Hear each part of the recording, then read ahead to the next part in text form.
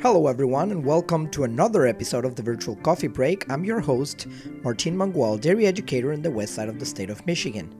In today's episode, Marianne Busa will spend time with Dr. Lisa Holden from Penn State University. So go ahead, Marianne, get us started. Welcome to this week's episode. Our guest today is Dr. Lisa Holden. She is from Penn State University. Dr. Holden has a bachelor's degree and a doctoral degree from Penn State and earned her master's at the University of Maryland.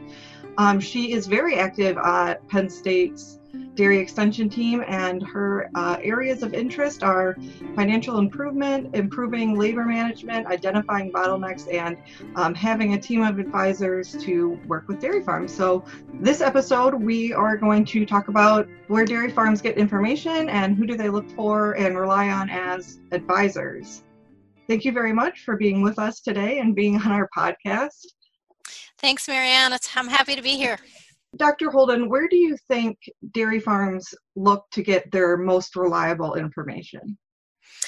I think dairy farms look at a lot of different people. They visit with other farmers, they read, they listen to things, and they utilize those advisors that they normally have at the farm one-on-one, whether it's the nutritionist, the veterinarian, reproductive specialist, extension educators, financial management folks, whoever they're working with on a one-on-one basis. They're always asking questions and looking for advice. So it's a pretty broad source that they use. So in Michigan, I would say that veterinarians make up one of the key advisors for dairy farms. Who do you think the key advisors are in Pennsylvania and the rest of the U.S.? I think the veterinarian would absolutely be key, both in Pennsylvania as well as nationally and internationally. However, that is one piece of information. That veterinarian has production, nutrition, health, certainly, operational details, but they may not have the financial information, or they may not have some of the other details that the other advisors have. So it's important, even though that's certainly a very credible part of that advisory core, that all of the breadth of advice is really available for the producer. So in Pennsylvania, they have dairy advisory teams or dairy profit teams. Can you tell us a little bit about what that is? Sure, Marianne, and you had some experience with those farms and those teams when you were there as well. We started working with advisory teams or profit teams in Pennsylvania in the mid-'80s. So we have a tremendous amount of farms and advisors that have a lot of experience. And part of the reason why we're still talking about this in 2020 is because this particular concept has been very successful for our farms. And so what we mean when we say advisory team, it's that group of advisors that the farm works with, normally one-on-one. You know, someone comes in on Monday, someone else comes in on Tuesday, and so on and so forth. But when we put together the team's going to be the same group of advisors that meet on a regular basis. We have some structure to our meetings, we have some goals, and we have a purpose. That's probably the most important thing. When I've done team training in the past, I've always asked people, what do you think the purpose is when the football team gets together at Beaver Stadium? And everyone always says, well, they want to win. And it needs to be that clear for your teams too. You need that purpose to put that team together and move that team forward. So who would you recommend to be on one of these profit teams? Profit teams need to be chosen by the dairy producer. So whoever that producer is working with, whoever they're comfortable with, it's important that the people on the team be comfortable on the team. We have had advisors in the past that were not as comfortable with this concept and they really preferred to work one-on-one, and that becomes difficult for the team. But I think most people, once they understand the concept and the fact that you're going to work together as a team, you're going to share some information, can work very well well with that. And so we've seen farms that have had teams with as little as 4 or 5 people, as many as 12 or 15 people. Depends on the farm, who those farm owners are. Some of our larger operations that may have multiple families, those key decision makers need to sit at the table and be part of that team. So you may have a number of different people from the farm. Sometimes we may have a key herd manager or someone else, that an employee that we want part of that team, as well as those advisors that you have. So nutritionists, extension educators, veterinarians, reproductive specialists, financial folks, whoever that farm is working with that they feel should be part of that team. It depends a bit on the purpose and what you're trying to do. We've had some teams that were put together for the purpose of succession planning, and at some point in time, some of them have actually had an attorney or a long-term planner sit on part of that team as well, just because of what the purpose was and what they were trying to do. Does a team normally make their goals and then form as a team, or does the farm set goals and then form as it and then gather their advisors? Or once the team gets together, would they decide what the team's goals are at once? It's a multi-part answer. Most farms have goals in place. They may be written down, they may not be written down, they may be less formal, but they have some goals in place. When you put together that team, it's important to share those goals with the team, but it's also important that the team develops the goals for the team itself. And so what are we going to be working on as a team? What's our top priority? What's our timeline for getting there? Putting those pieces and parts together for our SMART goals, specific, measurable, attainable, rewarding, timed. That time is important for achieving those goals. And once that team has those goals, then there's greater buy-in and everyone's working together rather than separately on the same issues or items or goals. What about record keeping? How important is it that the team has reliable data to work with? It's absolutely important, because many times when the teams first come together, we'll have questions that come up. Things like, well, what is it costing us to raise those heifers to a year? Or, what was the cull rate over the last 6 months? And so having those farm records become critical to helping that team get the data and analyze and help the producer to make good decisions. If you don't have good data, it's really hard to make good decisions. You also need to have good records as a team. So you don't need necessarily formal meeting minutes like you may have for some of your non-farm meetings, but you do need some notes. You do need some things to refer back to, and you do need some things to hold people accountable for. For example, that to-do list that we normally share from meeting to meeting. Here's who was going to get what done by when and what happened. And so you do need that agenda and those meeting notes, as well as some good farm records. What about accountability? So the team comes and sets all these goals, but what if none of the goals are being met, or there's no progress? That's a tough one. And that's why we've had teams that have come together and it was the wrong time and they disbanded, because it may have been in a variety of different reasons. Sometimes we had a producer that wasn't really willing to make the changes that the team had advised or suggested. And ultimately, it's the producer's decision what happens.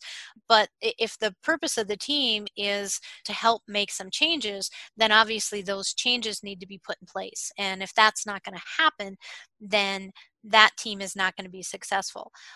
The other part of that sometimes is individuals. What happens when an individual isn't kind of pulling their weight on the team, and that can be handled a variety of ways. Obviously, we are all professionals and we all want to be professional with each other. Sometimes it's reminders. I had one person on a team one time that said, I cannot remember to read my emails. Can you please send me a text a few days ahead so I make sure that I get my parts done? And it took care of it. And, I knew as the facilitator, I would send out a text and say, hey, remember, we have so-and-so's team meeting coming up on Thursday. Just wanted to remind you to make sure you have everything together. It was as simple as that. And sometimes we all need those little reminders. But having some notes and communicating in between the team meetings helps. Everyone's busy, and so, we don't want things to fall through the cracks. We want to make sure that everyone's getting things done, and the team's moving forward, and being accountable to each other. And as teams grow and learn to work together, that accountability becomes a greater thing, because you don't want to let that team down. You don't want to let the producer down, but you also don't want to let that team down, because you're an important person to them. Does meeting regularly help avoid things falling through the cracks? Absolutely. Part of the reason why teams work is because we're bringing everyone together on a regular basis. Now, what does regular mean? When we do team trainings, we often tell folks you need to meet monthly for at least the first 3 months, because part of it is figuring out how you're going to work as a team. You may know each other, but you probably don't know each other well enough in a working sense, and it helps to solidify those goals, get those early wins. We're going to have some successes, and then we're going to move on to maybe the more difficult things, or more time consuming things. It depends a little bit on the purpose too. For those teams that are focused more on what I'll call tactical, those day-to-day operational details, looking at production, reproduction, finance, those teams will meet probably monthly or bi-monthly. For those teams that are more strategic in their focus, they're looking at maybe longer term goals. Maybe you're looking at a business transition that requires some time in between meetings to get things done. Those teams may meet on a quarterly basis, or some other basis, but the regular nature is quite critical. You mentioned that every team needs to have a facilitator. How do you recommend that a producer could pick a facilitator, and also what is that facilitator's main role on the team?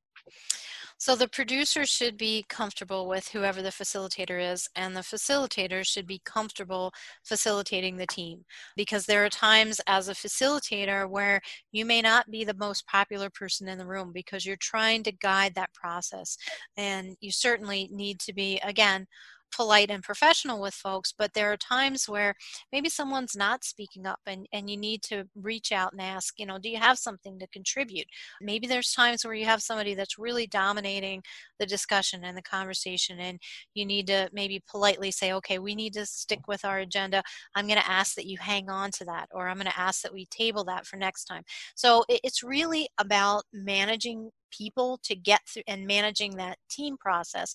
It's something anyone can do, and it's something that we've seen, as folks have, because we've been doing this a lot of years. Some of our folks have become very, very adept at being a facilitator and managing that team.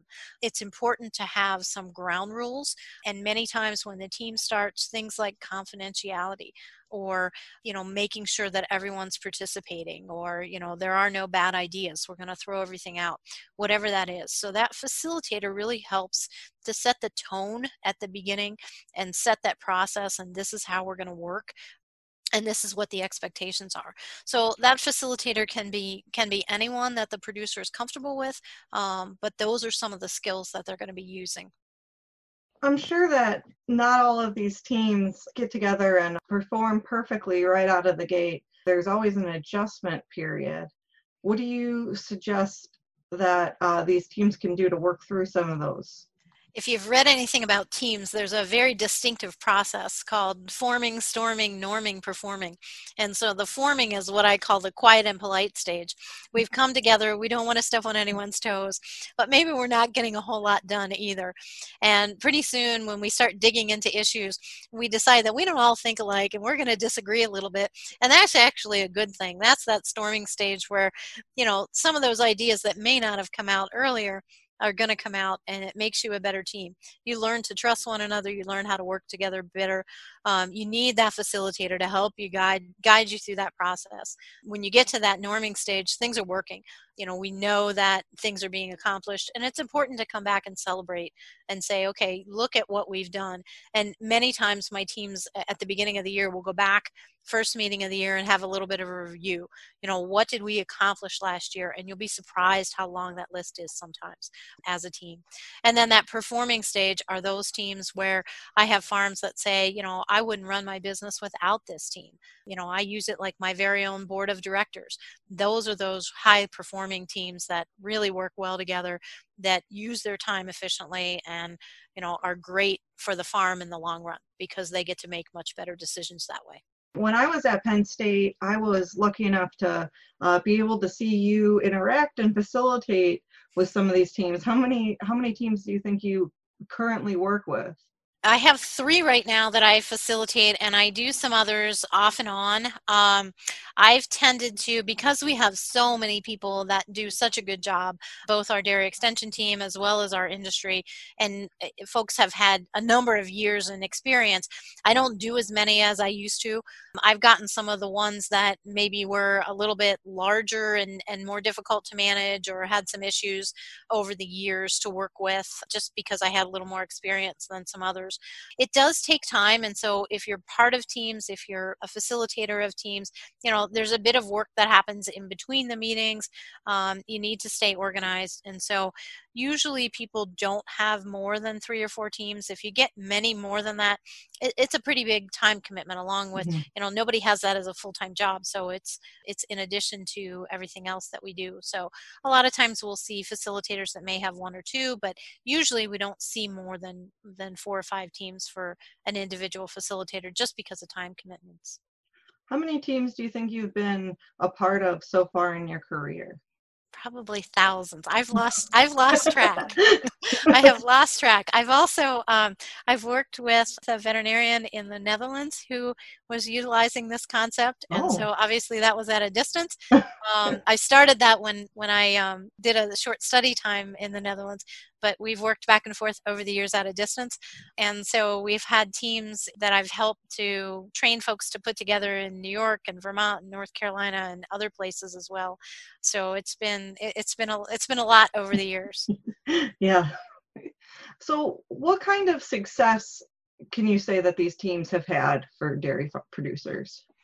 Like I said before, not all the teams work, and you have to accept that going in. Sometimes the people just don't work well together. Sometimes it's the wrong time for the producer, and they're really not ready to make those changes and make the decisions that need to be moved forward. And that's okay. We've seen those teams disband, and sometimes they'll come back together later on, and they work very well together. The key to success is having that purpose, having that good facilitator that can keep things moving along. Nobody wants to have a 4-hour team meeting. If you can keep your team meetings to an hour and a half, a manageable agenda, sometimes we need to set some things aside. We can't do everything at once, so there needs to be some priority, and there needs to be some success. There needs to be accomplishments. I tell folks, by the time you have your 3rd meeting, you should have something to celebrate. You should have done 3 meetings is enough to have come together and done something positive, even if it's a small thing. Even if we've changed the way we do our scheduling a little bit, and it's better for employees and it's better for the farm. Or, we've decided that we're going to look at cost for a particular crop and make sure that, we're making profit on that crop. And do we continue to grow that particular crop, whatever it is? Those kind of small things that you can do in a short period of time, take a look at the data and have some success. We have had a number of teams that have been tremendously successful. They've uncovered issues that maybe they weren't aware of. They've done things in a different way. They've been more responsive. And we've had producers come back and challenge the team. And we've had them come back and challenge other advisors that came in and said, well, I think you should make this change. And they'll say, well, I'm going to run it by my team and I want to see what they think. I'll make the decision in the end. But I want a little more information. I want a little more to think about and chew on before I make that decision.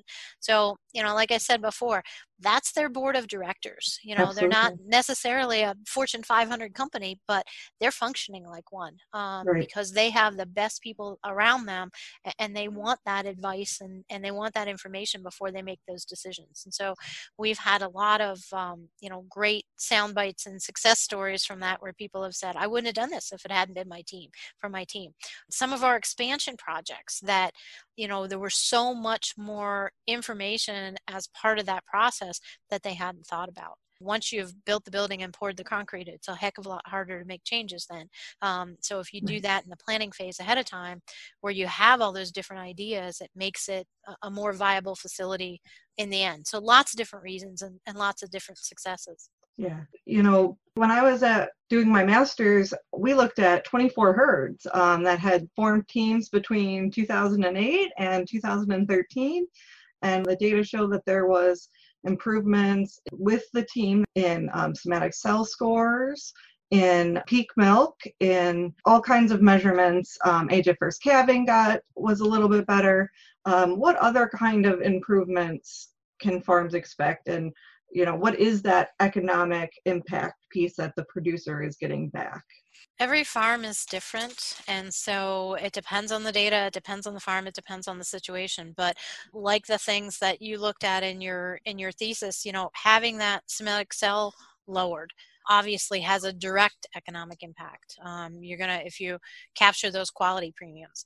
I had a farm that I worked with that was off on fat tests in the summer, and there were some things going on that were kind of cyclic. It wasn't a horrible thing, but it was enough that it was like a gradual shift and a gradual shift back, and that was something that the producer knew was happening but didn't really dig down into the data and look at what the cost was. And we started looking at that as a team, and we started tearing things apart, looking at the income over feed costs, looking at the nutrition, looking at heat abatement, looking at some of these summer issues that he had with reproduction and heat stress, and looked at the drop in milk fat test and came up with about $100,000 that was laying on the table because of what he considered some little things over time. Well, when we started adding all those things up, and we made some distinct changes. And so the next year we went back and the ration changes were a little ahead of that. We did some things with heat abatement.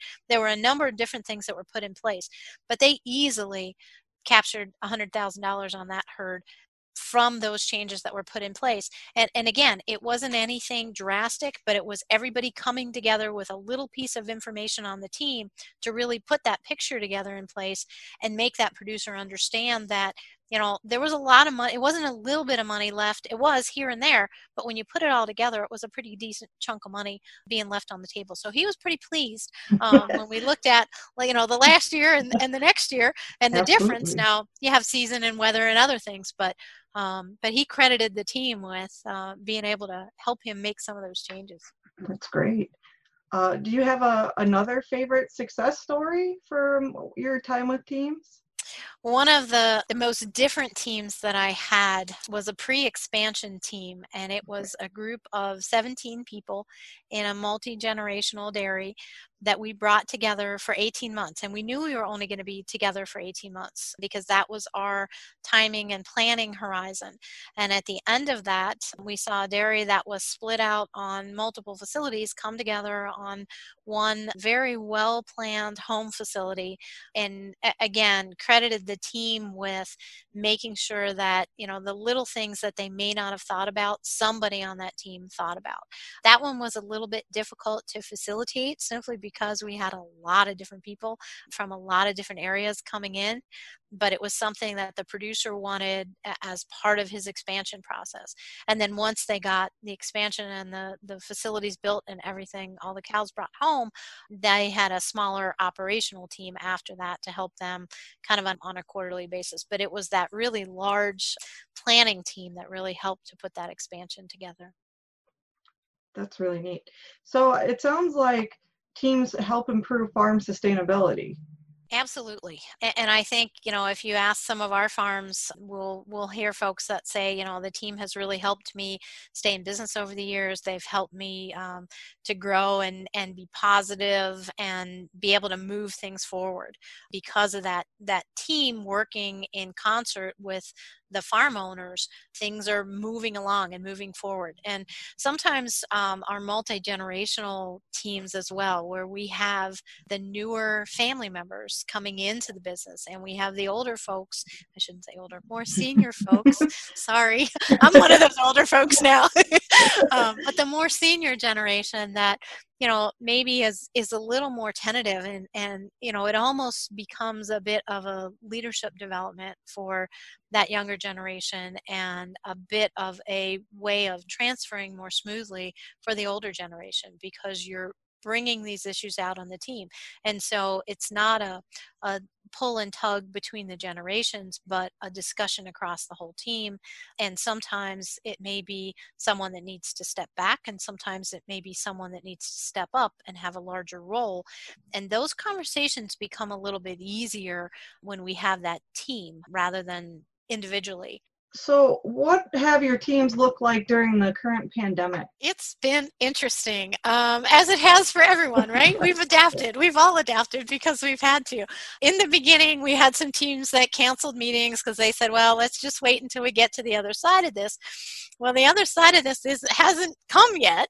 And so obviously it's been a great tool for farms, and they don't want to let it go. So they've been very creative about how to get their teams back together. Some of them have met virtually, depending on their comfort level with technology. Some of them have met on the farm, but not like our normal team meetings. I had one that, they actually met in the holding area, and they spaced out their chairs, and everyone was socially distant, but we could still talk to each other and hold our meetings. For some of the teams that only meet quarterly, they've done a little more information sharing in between that they normally wouldn't, because people may not be, because of COVID, they may not be on the farms at the same time. Some people may not be on the farms at all, just working remotely. And so they've found some creative ways to maintain those teams and share that information throughout this. But yeah, we've literally got virtual teams now. Well, thank you so much for joining us for our virtual coffee break, and thank you. We would like to thank Marianne and her guest, Dr. Holden, for the discussion in today's episode. Definitely very interesting to see what a great difference it makes when multiple advisors are working together as a team. We definitely see that farms often employ the help of veterinarians, nutritionists, HR experts, or financial consultants, but how often do they meet in the same room? How often do they coordinate their efforts? As they discussed today, data shows that these consultants are more effective when they work in coordination with each other. We definitely encourage farms to learn more about the use of consultant teams. I will also like to mention that Extension Dairy Educators can be a great addition to that team of consultants. We have a good team spread out throughout the state of Michigan, ready and available to help dairy producers in this state. Please go to canr.msu.edu/dairy/experts to search for your local Extension Dairy agent. Again, the address is canr.msu.edu/dairy/experts. Join us next week when forage educator Phil Cates will spend time with Dr. Kim Cassida, an experienced forage researcher for MSU. Their topic is reduced lignin alfalfa. So please join us then.